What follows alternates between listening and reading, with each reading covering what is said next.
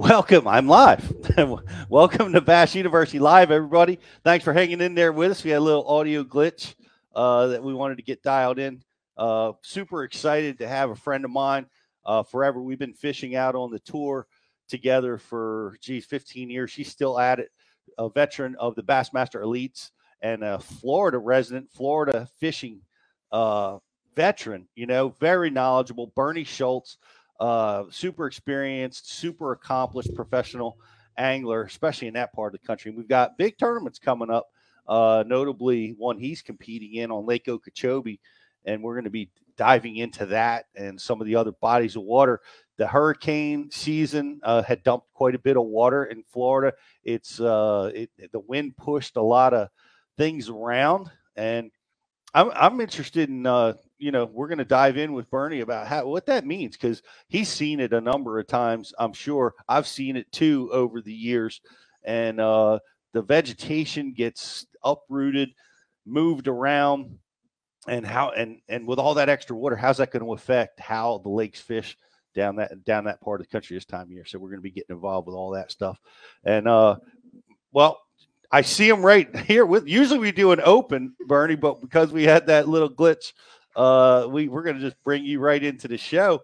There he is, Mr. Bernie Schultz. Good morning. Good morning. How are you guys doing?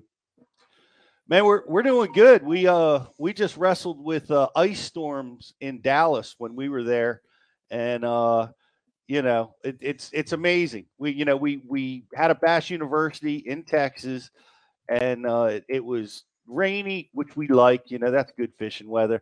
But then we took a couple days after our event to go fishing, and the ice unloaded on us, and the boat, we couldn't even get boats down to the launch ramp to launch and go fishing. So we were stranded in an ice storm in Texas last couple of or early part of this week. But we're glad to be home.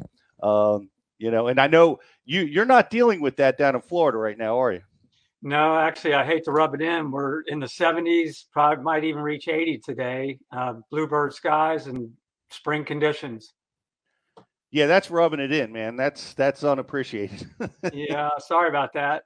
But we've had our share of cold weather. It's been in the 20s more than a few days this year, and we've had a lot of frost, and it's been kind of a hard winter in North Florida. I'm in North Florida, and I'm not far from the Georgia line. You could almost say I'm in South Georgia.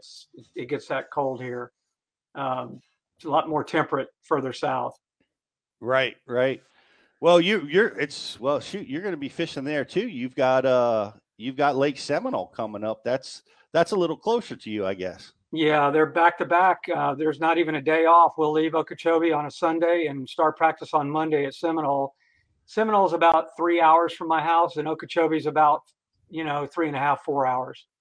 Okay. Well, I love them both, and let's dive in, because we've seen it. I remember, and we talk about this a lot, because it was the heaviest stringer ever caught, which took place on Lake Toho, and that was after a cold front, and it got up to that 80 degrees, and every fish on the whole state of Florida decided to spawn at that moment. Yeah, that was a remarkable event, and it happened overnight. The last practice day, if you recall, those fish weren't up in the morning. It was like late afternoon, and the guys that stayed out super late realized what was happening, and they had to jump on a lot of the rest of the field. A lot of guys ran to the hydrilla to fish, moving baits in open water. You're in that crew, okay? But fortunately, I stayed out till probably longer than I should have, but I saw what was happening, and I lucked out and did pretty good in that tournament. That's awesome. It's funny, because I was within sight of Rojas when he did that, and I was fishing outside the hydrilla edge on the fish that were schooling on shad out there, and catching them really well. At practice, it was, you had to get away from it because they were so thick, they were so ganged up, and chomping that shad. And I'm looking at Dean over there in the shallows, and I'm like shaking my head at him. Nope, not there yet, buddy. And I was 100% wrong. Yeah, he was pretty close to me, and he was on one side of me about maybe a quarter mile, and Aaron Martins was on my other side, maybe 300 or 400 yards. And there weren't many people early in the morning. We had that that part of the lake to ourselves pretty much. I think Shaw was in the area, but everybody that stayed close to the bank in that north end of Toho just really capitalized. Were you fortunate enough to get one of those 30-pound bags or 40s even? No, I was just shy of it. I was consistent every day. I made the final, but I didn't have a super big bag. I did catch a 10-pounder one day, but Nice. it was like, okay, next, get off the stage. We got 11s and 12s to weigh in here. So, but, upper 20s, you got kicked to the curb. Yeah, it's happened more than a few times. At Falcon, I caught 32 pounds each day of the first two competition days, and that wasn't even remarkable compared to what some of those guys caught. So, wow, yeah, that's crazy. I had my chest pumped out. I had 15 pounds on day one at Toho, thinking I was going. I had a wonderful day, and I got lit up, but the key there, the lesson there is that cold front sitting on Florida, and then the pending or the heat wave that came after it is really what drove those fish to the bank. Do you see that happening down there at Okeechobee this year, or even at Seminole? Yeah, well, it actually happened this week. We're coming off a full moon. Sunday was a full moon, and I know there was the guy I traveled with, Cliff Prince, his son was in a tournament up on Seminole this past weekend, and they said the fish really flooded the bank, but then a front hit and kind of backed them off. And I know they're bedding in a lot of the places around North Florida where I'm at in the Gainesville area. But I mean, you just described the perfect scenario. You want cold conditions and then a stable warming trend leading into the competition. That usually brings them to the bank. Well, let's dive into Okeechobee. I've heard guys down there that haven't been for a few years, and they were like, it's unrecognizable. There's more water there. The grass isn't there. Have you visited the lake? I did. I put in a couple of days right after New Year's, just before cutoff, and I wasn't impressed, Pete. I'll be honest with you. The lake's been sprayed to death. There's just not the vegetation that used to, grow in areas that were once lush are now barren. The Hurricane Ian definitely raised the water level, and it roiled up the lake pretty good. But that's not the problem with the lake. That lake will settle out fairly quickly. It's more a cumulative issue with the indiscriminate spraying. That's what has been the problem there. No kidding. I didn't think that was a problem at Okeechobee. Why are they suddenly attacking the grass? Yeah, well, in my opinion, it's about money. They appropriate the money to these different agencies, and if they don't spend the money, and that translates to spraying, then they don't get it the next year. And there's too many agencies trying to work the same bodies of water, and they're not in sync with each other. They all have different agendas. But there's sections of Lake Okeechobee that used to be lush with, submerged vegetation. And that's the vegetation that really does the filtration. Hydrilla, peppergrass, eelgrass, those types of weeds do the best filtration. There's still plenty of maiden cane, flat reed, brown reeds. Those are all over the lake, but they don't filter near as well as hydrilla, peppergrass, or some of the pond weeds. Right. Yeah. Well, they're huge, and we've had this discussion. We just had this at a Bass U. Like the spraying of grass, the biologists will say it doesn't hurt the fish. It doesn't kill them. It's harmless. But I gotta say, every time the grass is sprayed, I can't catch a fish for 100 square miles of wherever they spray. Yeah, those fish are history. Yeah, it makes them sick at the very least. I don't buy that either. The other thing that people need to realize is these chemicals that they spray are residual. They go into the substrate. They don't evaporate into the atmosphere. Maybe a percentage of it does, but a lot of it is residual, and it's on the lake bottom, and it's not good. It's not healthy for the lake. It's not healthy for us. Right. Well, what's left? I mean, it sounds to me like whatever grass is left is where every single boat in the elite tournament's going to be stacked on top of each other. Yeah, like I said, 2/3 of that lake normally is covered with quality vegetation. Um, and now it's been reduced to a third of the lake. And Wow. that might be generous. I mean, like I said, you're going to find reeds and maiden cane grass, joint grass. You're going to see all that emergent grass around the lake, but it's the submerged vegetation that really does the filtration, and that also offers quality habitat for the bass to spawn in. It also increases the amount of forage fish, and all that's really in peril right now. It's been really, they, like I said, they sprayed it to death. Man, that's a shame. Well, the rule we learned, and it's funny. I gotta ask you about this too. Like I remember when our first trips to Florida, all the locals were telling us two things, and I'd like you to, I need you to comment on both. One is you got to find the clear water. Clear water is where you're going to find your fish. Bottom line, don't bother fishing the stain. So I'm curious if stained water might play a role because there's not as much clear water down there with less grass. What your thoughts are on there?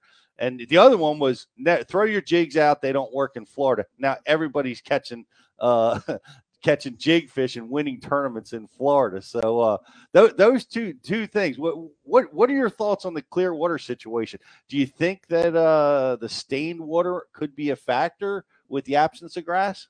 Yeah, I think it will be for some. There's guys that'll come down here that are intimidated by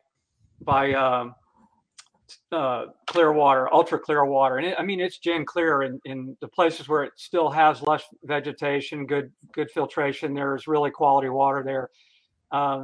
There's guys that fish, reservoirs that are off color most of the year, and they're going to be more comfortable in stained water.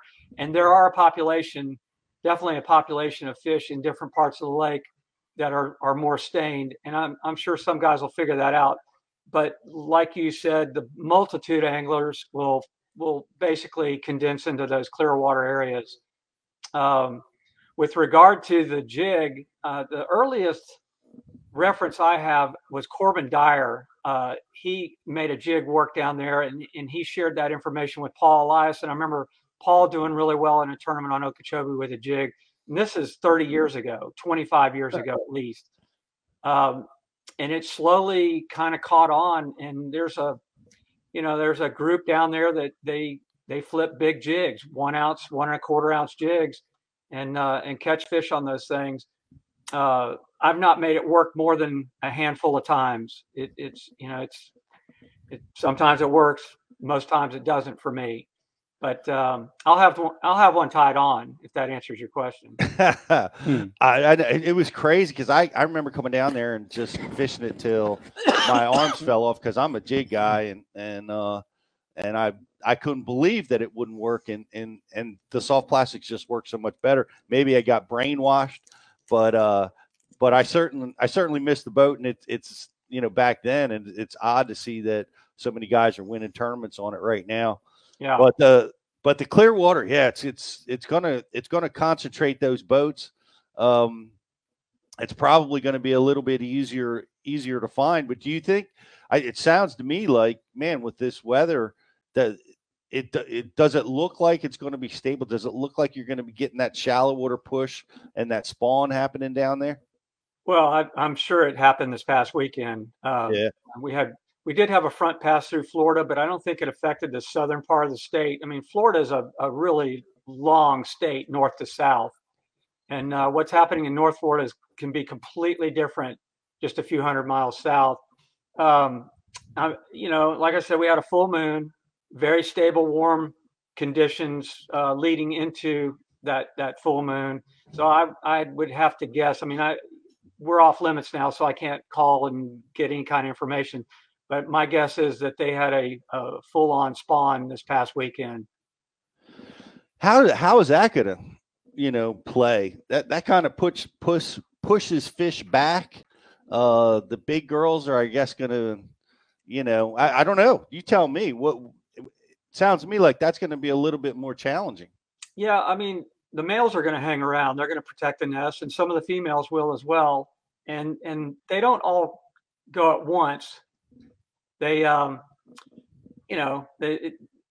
this probably was a major spawn that occurred. That would be my guess because of the conditions, and they want to go as soon as they can usually, but they don't all spawn at the same time. There was spawning fish in Okeechobee back in December. Mm-hmm. So as far as how it will play, it just depends how many more fish move in during the week that we're there. A lot of them will have been caught, and that'll send them back to the deeper part of the lake or another part of the lake somewhere to recover.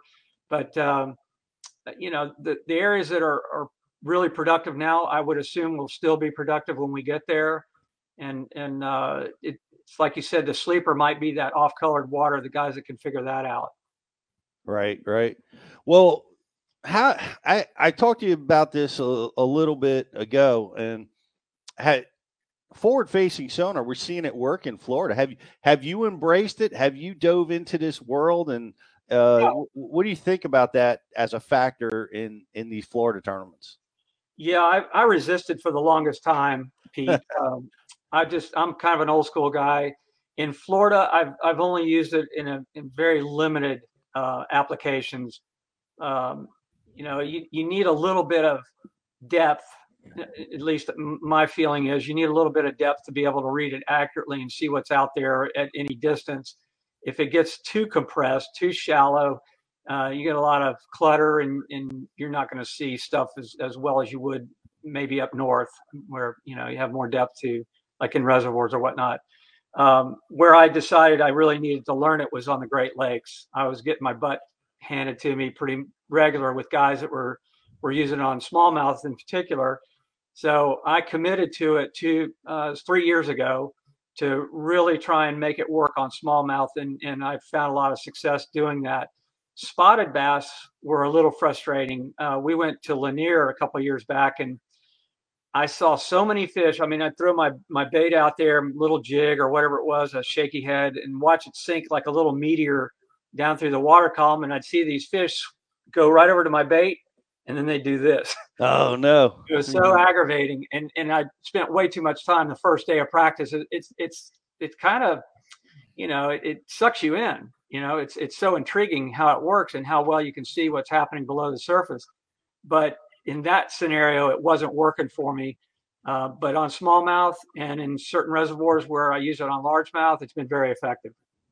Well, it's great that you have embraced it. I'm embracing it too and learning more and more all the time. By the way, our last live show, guys, I want to invite you guys to go check it out. We had Josh Jones just prior to our Bash Human in Texas, and he's brought like 5 lunker share fish, fish over 13 pounds in the last couple of years, using it, and some of the most unusual baits that, like, I don't know if you knew this, Bernie, but one of the baits that they're using out there is a swim jig with no trailer and no weed guard, and they're fishing those giant largemouth out in the open, like in front of the dam, and just basically hunting them and fishing for them with that odd bait and triggering those giant fish. It's crazy to listen to them talk like that. Yeah, I did a little bit of research on that. It is interesting how they can target.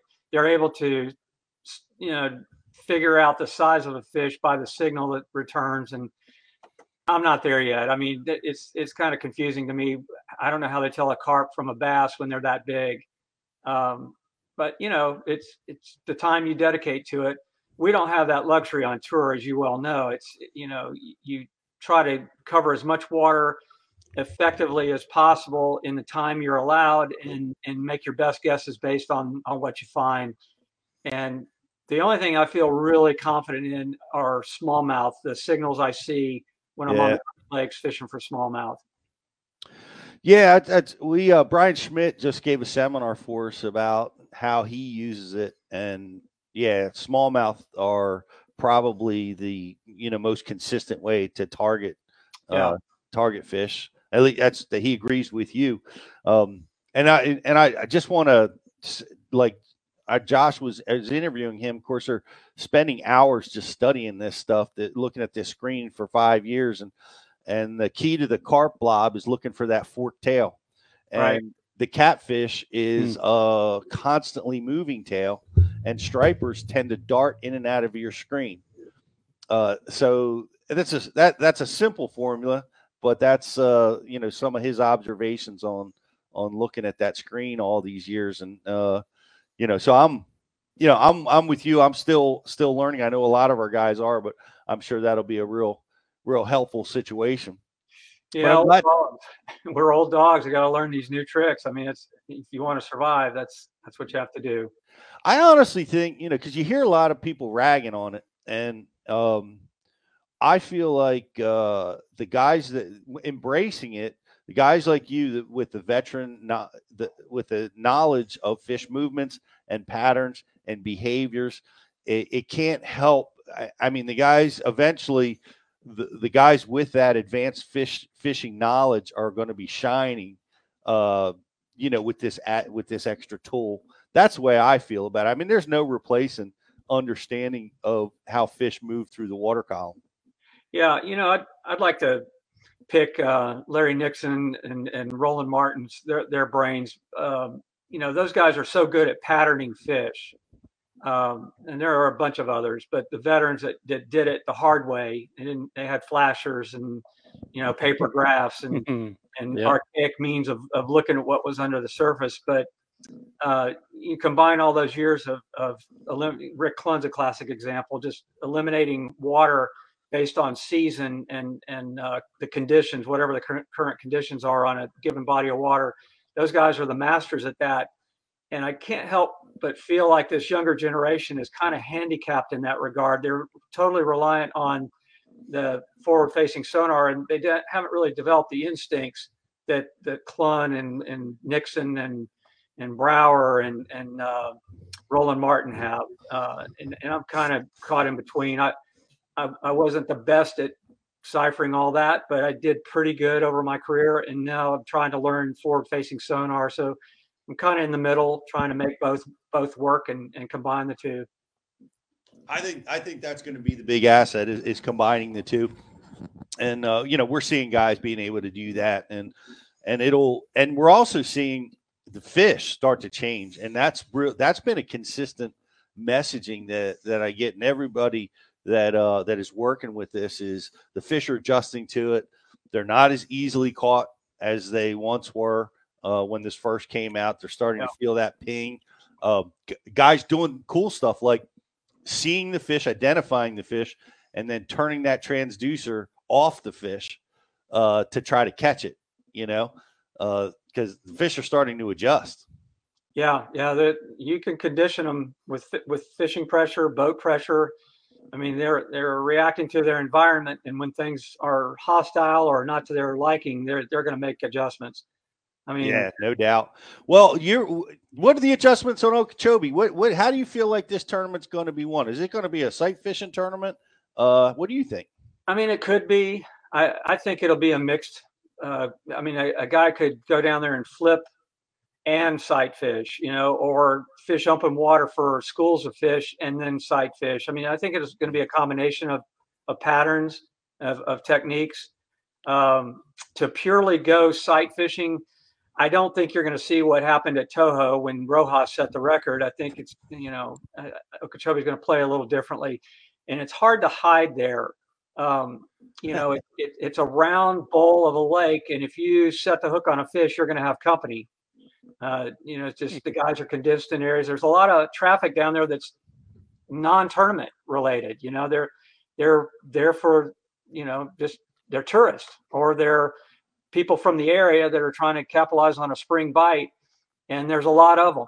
The boat ramps are flooded with boat trailers, and it's crazy. It is crazy. Down there. So it's going to be very difficult to find something to yourself, and to survive 4 days of competition, you're going to need that. You're going to have to find something isolated, I feel. And you're right. Well, that would be awesome to find something isolated. It's so hard to do. And because it's so often, just like you said, in Florida, if you're driving past the boats, you're typically driving away from the fish. Yeah. The boats tell you where the fish are a lot. You just, like you said, it's a lot of Florida lakes are like that. You just can't hide. They are. It's hard to hide. And, again, the quality of the water is only in certain parts of the lake. And boats are going to find that and give it away. So, I'm going to try to fish where there are fewer fish and separate myself from the crowd. It's a risk. It's a big gamble trying to do that, but it can also pay off huge. I might only get a few bites a day if I can make that work, but they could be the right bites. Well, you're the guy, one of the guys that could do that with your advanced knowledge of the waterway. And guys watching, if you're watching us over on Facebook, over on social, wherever you're watching us, like it and share it. And we have some prizes that we're going to be giving away. Jocelyn, can you tell me what our prizes are today? Sure can. So our prizes today for our like and share winner would win some Waterwood custom baits. And then for our grand prize, we're going to be giving away some Hobie eyewear sunglasses. Excellent. Yeah. Just in time for sight. You can take your Sightmaster Plus lenses right down to Lake Okeechobee and jump in the Derby with Bernie. There you go. Yeah. Come on. I don't think they let anybody, just anybody in those terms, got to qualify for that one. No, we don't. But that's hopefully it's going to be a great tournament. We look forward to it. By the way, if you have questions for Bernie on whatever you want to talk about, I want to invite you guys to. I see a lot of people over on the IM board. What's up, Tuck and Scott and Dylan, BKJ, Rich, Nick? Great to have you guys with us. Great visiting with you. I also want to give a shout out to our boys down in Texas. We had a blast, and I'd like to show some pictures. I'm going to send you some pictures later on for later in the show of our first annual Bass U meetup on Lake Travis, not Lake Travis, Lake Athens. Yep. Lake Athens, where we fished in the ice storm. Yeah. 21 degrees of happiness. Yes. Yes. Yeah, Bernie, was cold. I made it for 4.5 hours, and then I had to seek warmth. And then the power went out in the house. So how much more did you get? Yeah, it was cold. Crazy. It's cold here too. We had 2 nights consecutive of 22 degrees in North Florida. Then it went to 26 and then to 30. And that's cold for here. I mean, that's remarkably cold. We had a large fish kill. Not bass, but snook, and it was over on the coast primarily. But we lost a lot of snook and some other fish over there because of the cold. And so it happens. It does chill down here. Well, the cool part about their waterways, and every time when they have those cold blasts, that's where all the lunker shares come in. And they had 3 in 2 days over 13 pounds come in just around the end of that ice storm. Mm-hmm. And really neat program down there, how they're capturing and spawning those giant largemouth females with males, and creating this these wonderful fishing opportunities out there. Yeah, Texas. I don't know if you remember Hal Schramm. He actually was here at the University of Florida. He was a biologist, and he worked in Texas for a while, and I think he's since retired, but he worked for the government in D.C. at the end of his career. He was involved with a lot of that, and there's a bunch of guys involved with it, but it's like a template. What they do in Texas really works, and more states need to adopt those practices. As you well know, anywhere we go with a strict limit and strong conservation efforts, those are the best places on tour. Yeah, I would agree. They are leading the way. They've got great funding from companies like Bass Pro Shops and Toyota, and man, what an unbelievable facility. I had my eyes on what we think was a 20-pound bass in one of their aquariums. Wow. Yeah, they hadn't weighed it beast for a couple of years, and it has just been steadily growing. And that's quite spectacular. It's in captivity, not going to be a world record or anything like that, but pretty spectacular to see fish of that magnitude. You can just pull them out of the tank and be like, "Look, I caught a 20-pound fish." I think they frown upon that. Yeah, the Texas fisheries may have shot us if we attempted to do that. I saw a fish one time. Shaw Grigsby and I were fishing together in a spring, in the spring, and the water was gin clear. You could see down to 25 feet in this place. And we saw a fish together that was biggest fish I've ever seen in the continental United States. I went to Japan a few years back and did a video on Lake Ikihara, and I saw a fish there that I know was a world record. There's no question. I caught a 9-pounder, and this fish was more than twice its size. Wow. Just swimming down the bank. I was trying to catch one about 6 or 7 pounds that was spawning in the fork of a tree. The banks are really steep there, and they're either on ledges or in the forks or on the branches of trees when they spawn. And this fish came cruising by the boat, and I just forgot all about the fish I was trying to catch and followed her down the bank until she sank out of sight. But she was easily over 20 pounds, no question. Holy smokes! I can't even imagine. Yeah, they got them. They grow them big over there. Well, I got to look at one in an aquarium, if nothing else. Yeah, and we're hoping to get a little bit better fishing opportunities next time we go. We'll be back in Texas next year, as well as guys. Look for that over at thebashuniversity.com. We're going to be announcing some of our classes already for next year over at thebashuniversity.com, but we're definitely going back to Texas. Scott, what do you got? Yeah, Rich on our board's got a question for Bernie. Outside of Florida, where's a couple of your favorite places to fish on tour? Thousand Islands is my absolute favorite. You always crush them there, Bernie. You have been crushing them there for 25 years. Yeah, I mean, that's where I won my first big tournament, and it's kind of special in that regard. But it's, back then it was a 3-pound average could win. Nowadays, you're embarrassed to be on the stage with a 3-pound average. It's just that good there. I don't know that there are more fish, but they're definitely bigger fish. And a lot of them can be caught looking at them, which I really enjoy. That's kind of what I like to do best. Other good places, I mean, Texas has some great fisheries. Rayburn's great, and there's Falcon used to be good. There's a lot of great places. The Delta in California, I really like fishing there as well. I don't know if it's still as good as when we were there last, when the Elite Series was there, but I caught a 10-pounder in that tournament there, and had chances at other big fish that I've managed to lose on cables around docks. But it's just there's a lot of great fisheries in the country. I love that. I love Thousand Islands. How has that changed over the years? Are guys catching them in the same areas, or they're just bigger? Yeah, I think back in the day, shoals with broken rock and patchy grass were kind of the key for me back in the day. Sand wasn't as big a deal. And I guess because of the advent of gobies, the introduction of gobies, which live on the sand a lot, you see the big rogue smallmouth out there cruising looking for them. Docks are still a player there. I forget who it was. I'm trying to think. One of our guys had a top 5 finish there just a few years ago. Brock Mosby. Yeah. Fishing largemouth on docks and did real well every day. He caught them. Right. That's hard to do. Back in the day, that was a definite pattern. A lot of guys made the money and finished high fishing for largemouth on docks, but the smallmouth pretty much outweigh them on average now. So that's the focus. But yeah, it's changed. The forage base has changed, and that's why the fish are bigger. It's why their habits are a little bit different where you find them and how you fool them.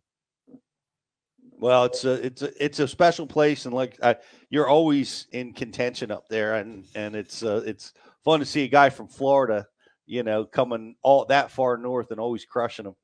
Yeah, it was kind of funny. The commentators, Zona and Mercer, they're all saying, I was raised up there and I spend my summers always up there, and none of that was accurate. I was born and raised in Florida, but something about that place suited me, and I did go up there, and I'd fish tournaments and stay as long as I could, but I didn't live up there at any point ever.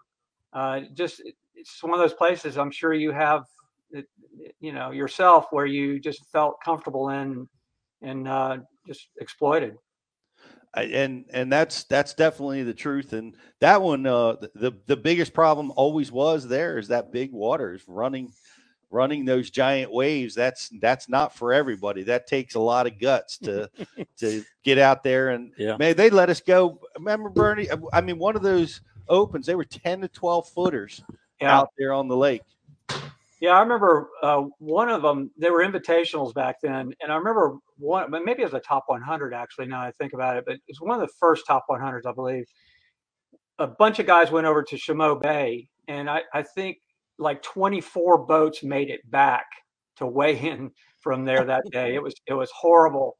A lot of guys they called for their trailers. They just they all had fish, but it wasn't worth it to them. I had Randy Mosley, if you remember Randy, he was a daredevil, and he talked me into going. I was satisfied to put it on the trailer, and I had a really good bag of smallmouth. I had 17 pounds that day, which was huge back then. When you eclipsed 15 pounds with smallmouth, you were, in the 80s and 90s, that was really strong. But anyway, we made it back. We tore up a bunch of stuff, but we made it back, and both of us were in the top 10 as a result. It's crazy. I've been in some real bad situations. Mark Menendez one time escorted me. I was level flotation, but could idle and out in giant swells. And and Mark escorted me in through the mouth of the St. Lawrence there through Cape Vincent till I could get into a safe harbor and get myself bilged out. Everything clogged, everything was failing, but I was able to get myself up and running and back to the weigh-in thanks to Mark. But that's scary stuff, scary big water. You got to be prepared for that. It is. You can't hardly describe it to people. When you crest a wave, like when you're going into them, you crest a wave and you slide down the backside of that wave, your engine goes underwater. It just goes silent for a minute, and then it comes back out. And fortunately, most of the time it's still running, but there's been more than a few guys that were upright level flotation. So you're not alone there. Mm-hmm. And the other worst part is when you come over the crest. If you get too aggressive and you come over the crest of that wave, and especially on following seas when the wind's behind you, that wave is so steep, and you can just submarine and that. Well, I've done that a time or two myself. Yes. Oh yeah, I've done it in the river. If you can imagine that, I did it last time we were out of. I can't think of the name of the town. All the way at the dam at the far end, and ran all. By Messina, Waddington. We actually went out of Waddington. I think the MLF tour goes out of Messina, but anyway, ran all the way down, and the wind was against the current, stacking it up, and I got all the way to where I wanted to fish, and about the time I got there, I stabbed a wave and filled the boat to the brim. So that's not a good thing ever. So. Well, I've had sonar units ripped off. You see guys get their trolling motors ripped off. It's it's you got to learn how to do that. Guys get so excited and they put the hammer down, and you just got to learn to be patient. That's what I've found. That's the whole key, is take your time. Yep, take your time. You're a big fan of Bernie over there, Scott. Did you get to Marshall with Bernie? I did back in 2015. I think it was Bernie. We were down on the Chesapeake. Oh, did I catch him? Yep. Yeah, northeast. Yeah, we went up the Northeast Creek there, and. Oh yeah. I had a top 5 there, I think. Yeah, you crushed them. You told me I'll never forget it. You said, Scott, when that stick comes out of that water 3 inches, we're going to load the boat. And sure enough, man, that tide turned and you started flipping 4-pounders. And I'm like taking pictures like crazy. Yeah, I remember. It was awesome. Yeah, it's, tide is such a critical thing. Pete, you know this as well as anybody. On a tidal river, it may not be the movement as much as the level sometimes. I mean, movement's usually good. It's usually better, but it just seems like when it gets to a certain level, at water level, that's when they turn on, and that was the case in Northeast River. Yeah, that was great. That changed my game. I was covering that tournament. I watched you. I watched you there for a little while too, covering it for Bassmasters. Unfortunately, that area did not produce for me in the open in this fall, Bernie. And I visited there every day. We had rain come through, and it blew all the bait and the bass right out of there. And I kept checking to see if they were back yet, and they never showed up for me. And I just knew the Bernie mojo was going to help me somehow, and they were going to show up on the finals. But unfortunately, I had to catch them elsewhere. Yeah, the last time the tour went there, they actually canceled the tournament. They had flooding up the Susquehanna, and so much timber got over the the dam and out into the flats in the bay there, it was they just shut it down. And I was traveling with my normal guy, Cliff Prince. We were on them pretty good. We found a place that was protected, and we were kind of excited about it. And then when they pulled the rug on that event, it was really disappointing because I knew it was going to be really a challenge for a lot of guys. But no doubt, yeah, how it happens sometimes. I know, a lot of guys were upset. We heard stories of guys like we told this story, but the Biffle story where he ran straight into the face of that current, went up to the dam somewhere, and was just unloading on fish in that the horrible water, Wow. Mm-hmm. Yeah, that guy's crazy. Biffle, if he doesn't see it, it's not there. You know what I'm talking about. He'll run 60, 70 miles an hour through a stump field, and they can be 3 inches under the water, but if he doesn't see them, they don't exist. That's his mentality.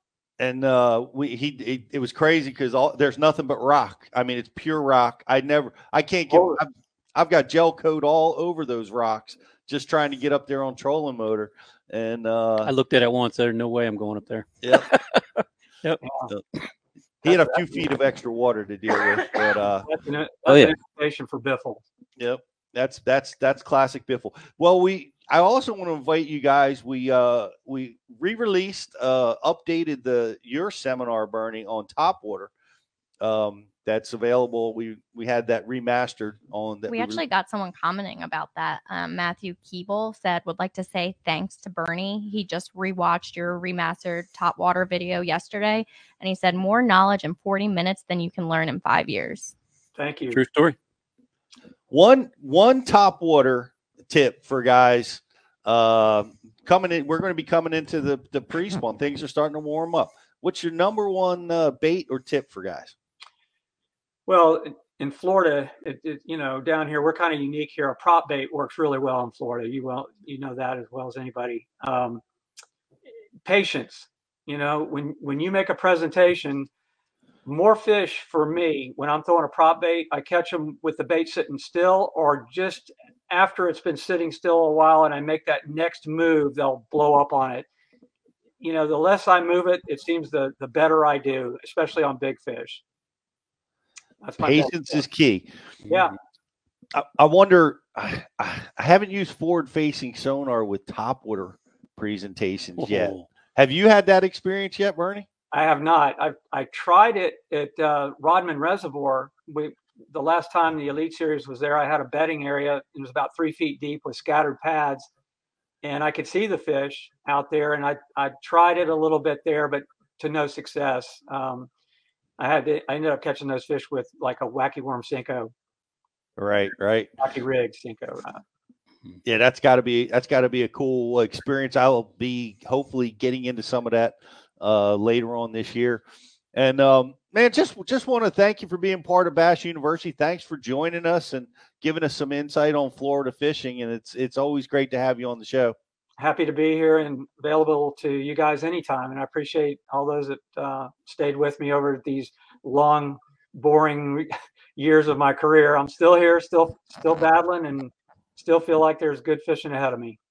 Well, I hope are Thousand Islands on your schedule this year? It is, man. It's such a great schedule. We have Okeechobee and then Seminole, and then we go to the Carolinas for Murray and Santee Cooper, and then we go out to the Sabine River, which is not actually. Let me back up. We go to Lay Lake, and then we go to the Sabine River. That will probably be the weak link of the whole season. Then we go up north to Champlain. We go to St. Clair, and then we actually Champlain, then the Thousand Islands. We end on the Thousand Islands. Wow. So it's a great schedule. There's really no excuses for me this year. I got to catch them. Scott's over there signing up to be a marshal as we speak. Yes, sir. Come on, man. You're welcome in my boat. Thanks, man. Yeah, you bring the mojo. It was awesome. It was a great day. We're going to do it again. Process of becoming a marshal. You just simply have to sign up. And then they randomly pick? Or? They randomly pick. You may know more than I know, Bernie, but they usually are usually there's always a spot. Rarely do they fill up. Yeah, some lakes will fill up and others, they look for people to fill in at the last minute. The way to do it is go to bassmaster.com or contact the tournament department at Bass in Birmingham and sign up. You can Google it. I mean, they make it pretty accessible to people that are interested. Yeah, it's the best couple days in the water. You learn so much. First day I had Shaw Grigsby and then Bernie, and man, I came away with that tournament, went back the following weekend on the Northeast, got a limit 2 days in a row, and you know how hard that is sometimes. So Yep. I learned a lot. I believe, and let me know what you think, Bernie. I think being a marshal probably is the most efficient way to learn, because like being a co-angler is great, but I think you're a little distracted by fishing and competing in your tournament. But by being a marshal, you actually are watching top level guys deal with amazingly difficult conditions in real time, and you're not distracted. I think it's got to be the best learning opportunity on the water. Yeah, I mean, that's undoubtedly it's a great way to learn, especially when a guy's struggling. Then you're going to see all the things that he does to try to get himself out of the hole. But then there's also Bass University and Bassmaster.com and all the different publications out there that teach fishing. So, you know, anybody that's interested in trying to improve their angling skills, all of those are good places to start. And we have lots of instruction from Bernie Schultz over at bassu.tv. So go check that out. Best of luck this year. We're going to be pulling for you and watching live. I love the live coverage. And thanks so much for being with us, Bernie. Thank you. I appreciate you guys, and see you down the road. All right. Yeah, tight line, Bernie. All right. Go get him. Scott's favorite. Yep. Every year I'm pulling for Bernie. I'm laughing because Dan Allen, he was in the Texas seminar. He wrote, bring Krispy Kreme donuts and they will let you be a marshal. You know, I would sign up to be a marshal if there were Krispy Kreme donuts in that boat. Just saying. That was awesome. We didn't get Krispy Kremes in Texas. What?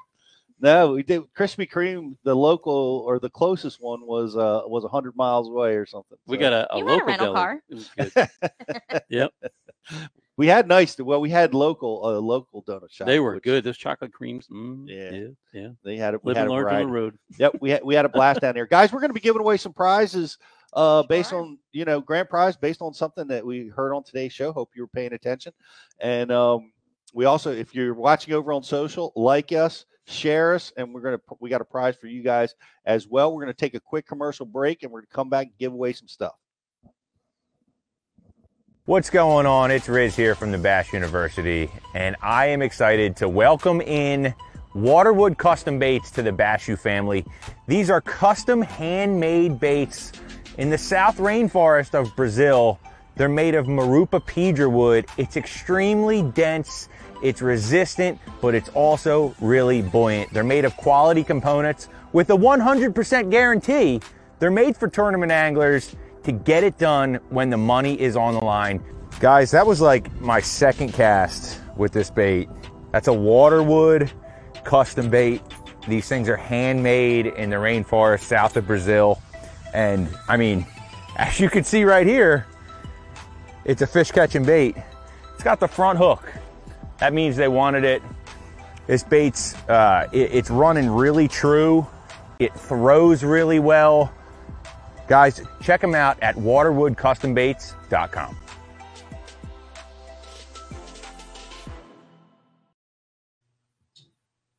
What's going on? It's Riz here from the Bass University, and I am excited to welcome in Waterwood Custom Baits to the Bashu family. These are custom handmade baits in the South Rainforest of Brazil. They're made of Marupa pedra wood. It's extremely dense. It's resistant, but it's also really buoyant. They're made of quality components with a 100% guarantee. They're made for tournament anglers to get it done when the money is on the line. Guys, that was like my second cast with this bait. That's a Waterwood custom bait. These things are handmade in the rainforest south of Brazil. And I mean, as you can see right here, it's a fish catching bait. It's got the front hook. That means they wanted it. This bait's, it's running really true. It throws really well. Guys, check them out at waterwoodcustombaits.com.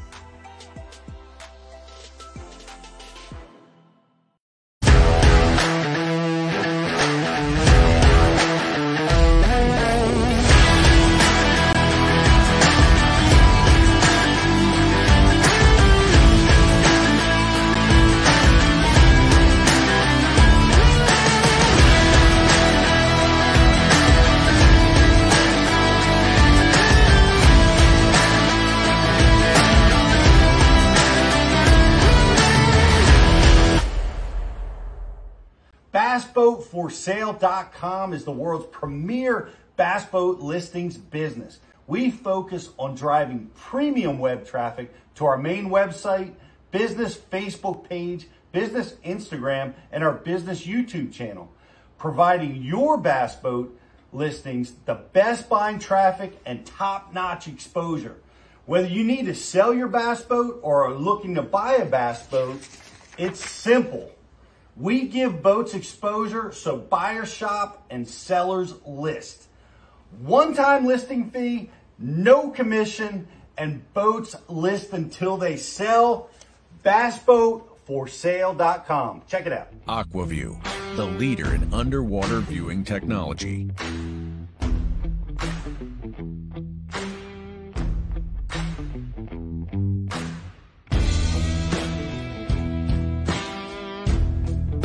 Find what you are looking for. Catch more fish. Have more fun. Aqua-Vu. Seeing is believing. Why do you love catching fishing rods? I'm truly losing less fish. Is the sensitivity of the rod. That they're made right here in North Carolina in the USA. Strongest, lightest rod, 100% made here in Sanford, North Carolina. From the drop shot rod to the flipping stick. Every rod has a purpose to it, and I rely on them all the time when I'm out doing a tournament. Durability in the John Cruz Worming series, the counterbalancing in the handle. It's the only rod I found that can withstand my hook set. Boom goes the dynamite. On the water not spent fishing is a moment wasted. That's why Minn Kota and Humminbird have joined forces to bring you the One Boat Network. Products that communicate and integrate to help you take full command of your boat. Born from our commitment to making the most advanced fishing gear even better by making it work together.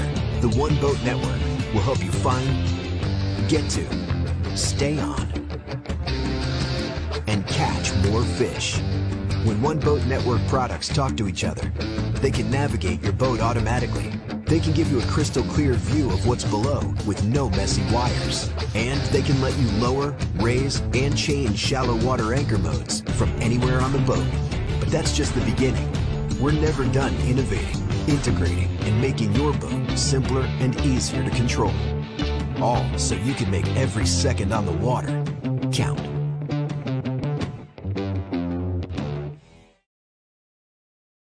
You're back. I am back as I'm checking my folders for Jocelyn. We're man, we had a great event. What a great Bass University season from South Carolina to Gadsden. We finished up in Texas, and we had a really cool event. We called it our first annual Bass University meetup, which took a place on Lake Athens. And unfortunately, we had crummy weather. We had Scott, this was Jocelyn. We missed you. We needed people to help us through this emergency situation. Yeah, the old Boy Scout skills came in handy. They did building fires and starting fires with no kindling wood and stealing or borrowing, depending on how you look at it. Some good firewood. Neighbor policy. Yes, they were good neighbors, and fires and electrical poles down. Well, here's what happened. Well, the ice storm, you guys all saw the ice hit Dallas at the exact time when we were fishing, and we got to fish. And I just want to give a big shout out to all the guys that came with us. Jeff Woods was there, and Travis Snyder and Dawson was there. Rory Delatour and Jason Cooper. We all came down and battled the ice with us on Monday, and we got to get out and fish on Lake Athens, and we caught a bunch of fish. We didn't catch any of the giant Texas bass, but my rule is a cold fisherman catches no fish, Scott. This is true. And we packed warm gear. Josh, it was not enough. I would have never even stepped foot on that boat. I would have been like, see you guys later. 21 degrees, After an hour, I couldn't feel my feet, so it didn't matter how long we stayed out. I know. Our hands, like we've all got good gear, but, we didn't pack it. Nope. Like we packed warm gear, but not Arctic gear. And that's exactly what we got. So, but we did have a blast, and we fished, and we got some fish pics. We'll put them again up on social, but I want to thank all those guys for participating, and we're going to do events like that again next year. That was fantastic. And I want to compliment this year. compliment the dean. Like, you put us on a pattern so fast. The outside grass, cold weather, start using live scope. You guys are picking off bass before we even got to our spot. I'm like, and we got the text. We're like, hey, here's the pattern. That was epic. I was impressed. That was cool. It was really cool. And one of the components of our meetup is like we weren't having a tournament. We were having a meetup. We were sharing knowledge, and I wanted that to be part of it. So anybody that caught fish, we wanted to transmit the patterns and the baits to everybody, so we could get on, work together as a group to catch fish. And super cool. And we were live scoping fish, super deep in crop skiing schools of crappie, and you can see why in some of those Texas reservoirs why and how they're catching so many of those big fish, because those lakes are so well suited. They're deep. They're deep water. They have a lot of offshore structure. It's really, really have you ever fished great in habitat Texas for using that. What's that? Have you ever fished in Texas before? Yeah, fished there, quite a few times over the years. Actually, I caught my first big fish. My first double-digit bass came from Texas. Mr. Higgs wants to know, was the pattern dealing with a black Senko? There you go. It should have been. It should have been. I probably could have made that work, but we were operating on. It was 66 degrees a day before we fished, and it was 20 degrees for the high. So we had plummeting water temperatures. So we opted to use reaction tools like jerk baits, Alabama rigs, rattle traps, and lipless. Lipless was the tool that I was. So you didn't need your Hobie sunglasses. I wore them. You did? I did need them, actually, because they're very, very effective at blocking the sleet from stinging you in the eyes when you're driving down the lake. Yes, indeed. So, although we were not sight fishing, they came in handy. That's for sure. But so day one, we go out, we fish, we have a blast, stay warm. We get back, and I've got to drive to the airport, and here comes more ice. I've got to drop off our videographer, Mark. Big shout out to Mark Devin. He's awesome. Great job. And it took me 6 hours round trip to get to the airport and back. Dramatic. So Tom Lang of Texas Fisheries Center, thank you. They made soup. His wife made soup for us to have, but we couldn't connect because his kids' schools got closed and he had to shut down the facility. And we were driving through the ice, so we didn't get to connect with them. But thank you and your family for your hospitality. And then the next day, we're like, all right, it can't be this bad again. Yeah, and worse. And we were gonna go, like we were ready. Like I couldn't believe we were still going in 21-degree weather. And Pete's like, "Come on, let's go." I'm going. We're going. We went out. We went out to Walmart and we got some gloves and some thermal socks. We're like, we are not going to get beat by ice. We're here in Texas. We don't get this chance. We're going. We're doing it. And of course, the ice was so bad and cold, the boats couldn't travel to get to us. So that's going on. So we're like, all right, we're housebound. Gotta get some work done. We got some work done, and we started doing that until we lost our electricity. Yeah, the power went out. We got long in line, and then we lost power. So we lost power, and we're like, it's getting cold, Josh. And what are we gonna do? We got a fireplace, but we didn't have at our Airbnb. They didn't have a store of wood for us, and we couldn't find any wood. So we were in desperate. We're freezing, and so we borrowed some wood from the neighbors, and they were very hospitable about I that. Appreciated that. Thank you very much. And we got some wood. We got our fire going, and then we had a surprise visit from Lee Livesey. Yeah, and Jake, the videographer. What's Latondra? Jake Latondra from Bassmasters. From Bassmasters and from Bass University. They were filming trying to get it in, and they're stranded in the ice. We were close. They came over. We grilled burgers. We could grill. We had no power, but we had just warm up around the grill. We had a propane tank, and see, you were fine. Riz did the great burgers. Did the great burgers. Scott handled the fire, and we survived the night, and a few adult beverages that helped us warmed you up. Stay warm a little bit too, and shout out to Lee and Jake. That was awesome, and so. as the night's progressing, all of a sudden, our window, Josh, it's blue in the middle of the night, like fireworks blue. Crazy, yeah. And the ice was collapsing the lines, and transformer caught on fire in a house behind us, and it was like the 4th of July. We were there before Action News. Yeah, we were there, and we thought the house was going to catch on fire, and we were the next door neighbor, but just crazy. And then shout out to Riz, who's now enjoying a much earned vacation. He's actually watching right now on the plane. Amazing, masterful job driving us to the airport. He was well done. He's got a lot of experience, plowing roads. That's what he does in the wintertime forever. And he carried us safely through some amazing, like untreated, ice-covered, ice rink roads to the Texas airport to Dallas. And unbelievably, American Airlines, we were one of like 10 planes that took off that day. Praise American Airlines that day. Jocelyn, thank you for that. Just kidding. And we were able to get home through the ice storm. So that would have been a good trivia question. How many cars do we see on the side of the road broke down on the way to the airport? I mean, they were just scattered. It was crazy. They were. And we were almost joining them more than on one occasion. Yeah, I was happy to be in the back seat just with my mouth shut and saying, "You're doing a great job." Yeah, you were quite the cheerleader. I got to give you props for that. Like we got to do what we can to keep Riz on his game. Yeah, absolutely. That was a long time to be driving through that stuff. So, but really cool stuff, guys. We got this is your last chance to like and share the feed to win some of these awesome Waterwood custom crankbaits and topwaters.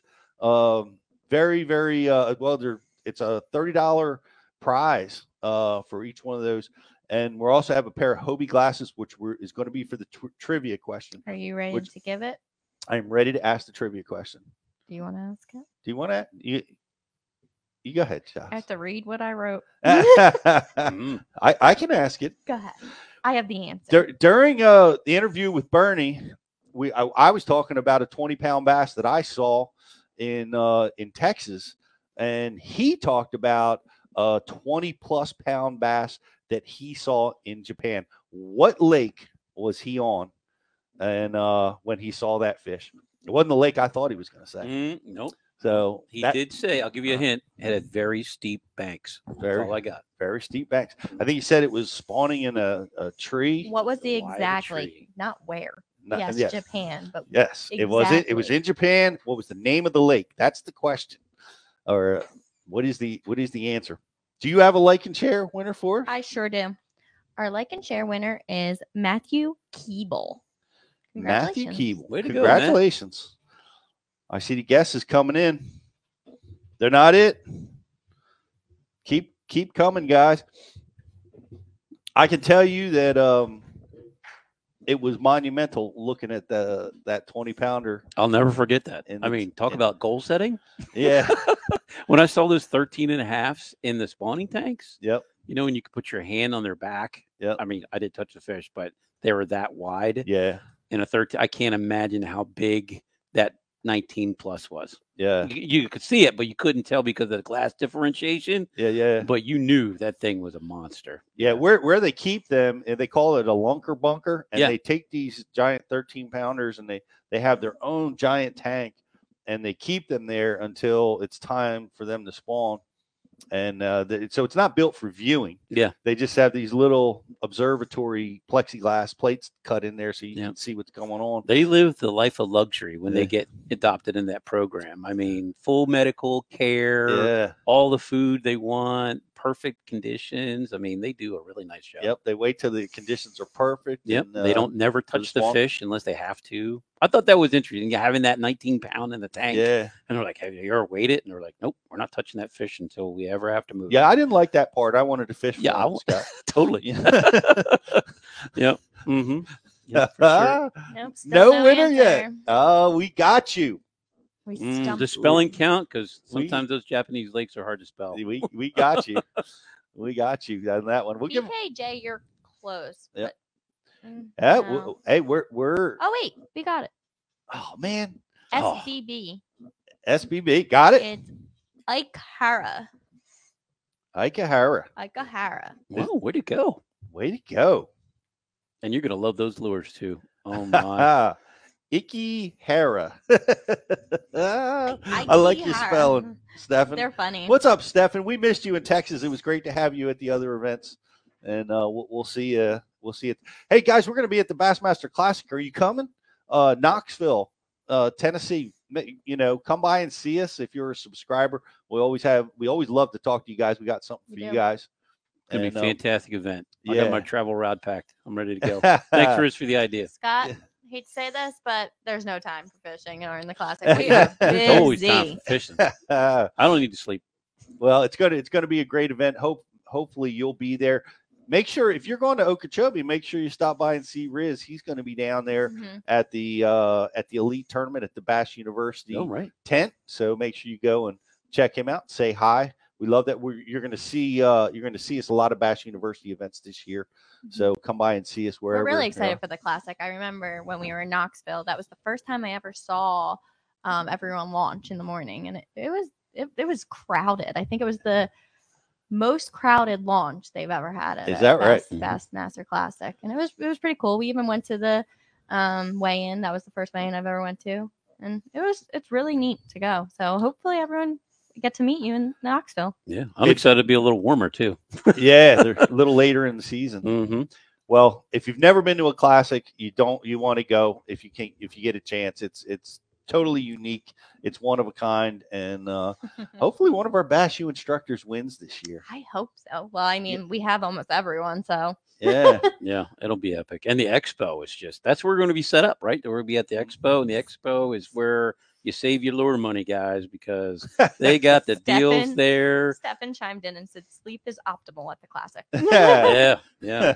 That's it's good stuff. Hard to come by. Hard to come by sleep. And yeah, we also discovered on this trip, because I got to spend more time with you, Scott, than I ever had before. Yeah. Scott has a serious tackle issue. Maybe a little one. Yeah. The ones that know me, I may have a little issue there. It's serious. You might want to start some kind of support group. Hey, when they put out the discount codes, I'm ready to go. You know what I'm saying? You got to jump on those deals when you can. Yes. Thanks, Lee Livesey. Appreciate you. Well, if you're at the Classic, we are booth number 3111. So come by and see us. Thanks for watching, guys. We're going to be back next week with another edition of Bass U Live, talking to somebody that's making it happen in the fishing world. We maybe we'll have the Okeechobee winner. Maybe we'll have somebody else. But we'll be keeping you posted, and check out all of our great releases. We've got a great release on water coming from our own Greg DePalma. Want to wish him luck at the first event this year, as well as Ike, who is traveling, making his way to Florida. Want to wish those guys good luck. But I want the GDP seminar we filmed about how to trigger fish with top waters in and around the spawn. You're not going to believe the techniques that he uses and the fish that we catch during this presentation, catching fish right off the beds on top water. Amazing stuff. So look for that all coming at BassU.TV real soon. I'm Pete Kluzek. We'll see you guys next week. What's going on? It's Riz here from the Bass University, and I am excited to welcome in Waterwood Custom Baits to the Bass U family. These are custom handmade baits in the South Rainforest of Brazil. They're made of Marupa Pedra wood. It's extremely dense, it's resistant, but it's also really buoyant. They're made of quality components with a 100% guarantee. They're made for tournament anglers to get it done when the money is on the line. Guys, that was like my second cast with this bait. That's a Waterwood custom bait. These things are handmade in the rainforest south of Brazil. And I mean, as you can see right here, it's a fish catching bait. It's got the front hook. That means they wanted it. This bait's, it's running really true. It throws really well. Guys, check them out at waterwoodcustombaits.com.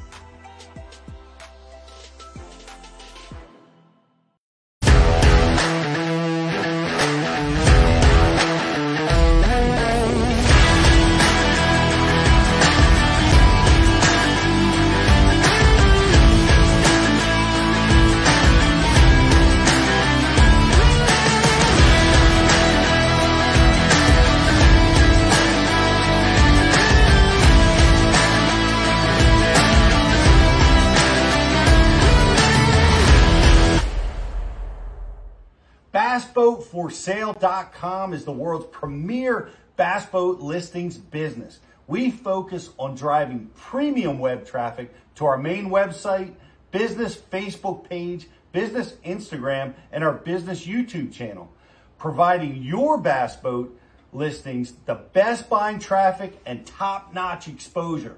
Whether you need to sell your bass boat or are looking to buy a bass boat, it's simple. We give boats exposure so buyers shop and sellers list. One-time listing fee, no commission, and boats list until they sell. BassBoatForSale.com. Check it out. Aquaview, the leader in underwater viewing technology.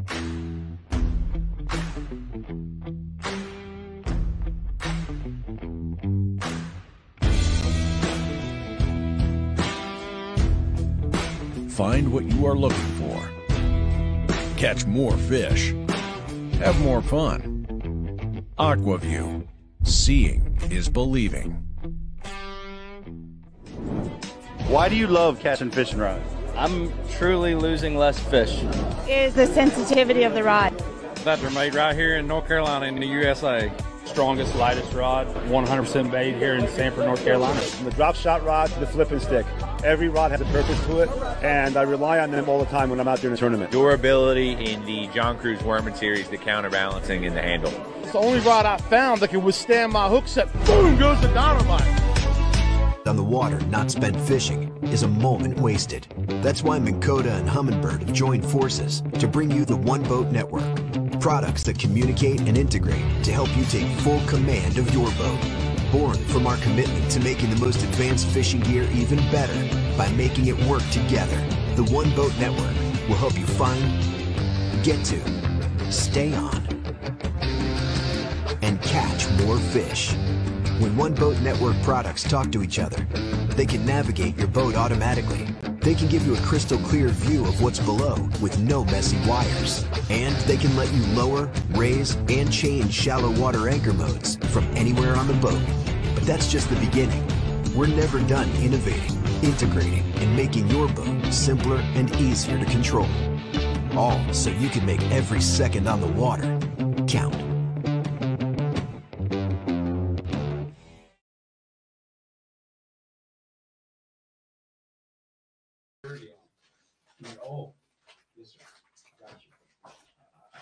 All that, and he's not with the bottle anymore. Really? Well, that was last year. When was this? I don't know. That's pretty super. He's probably due.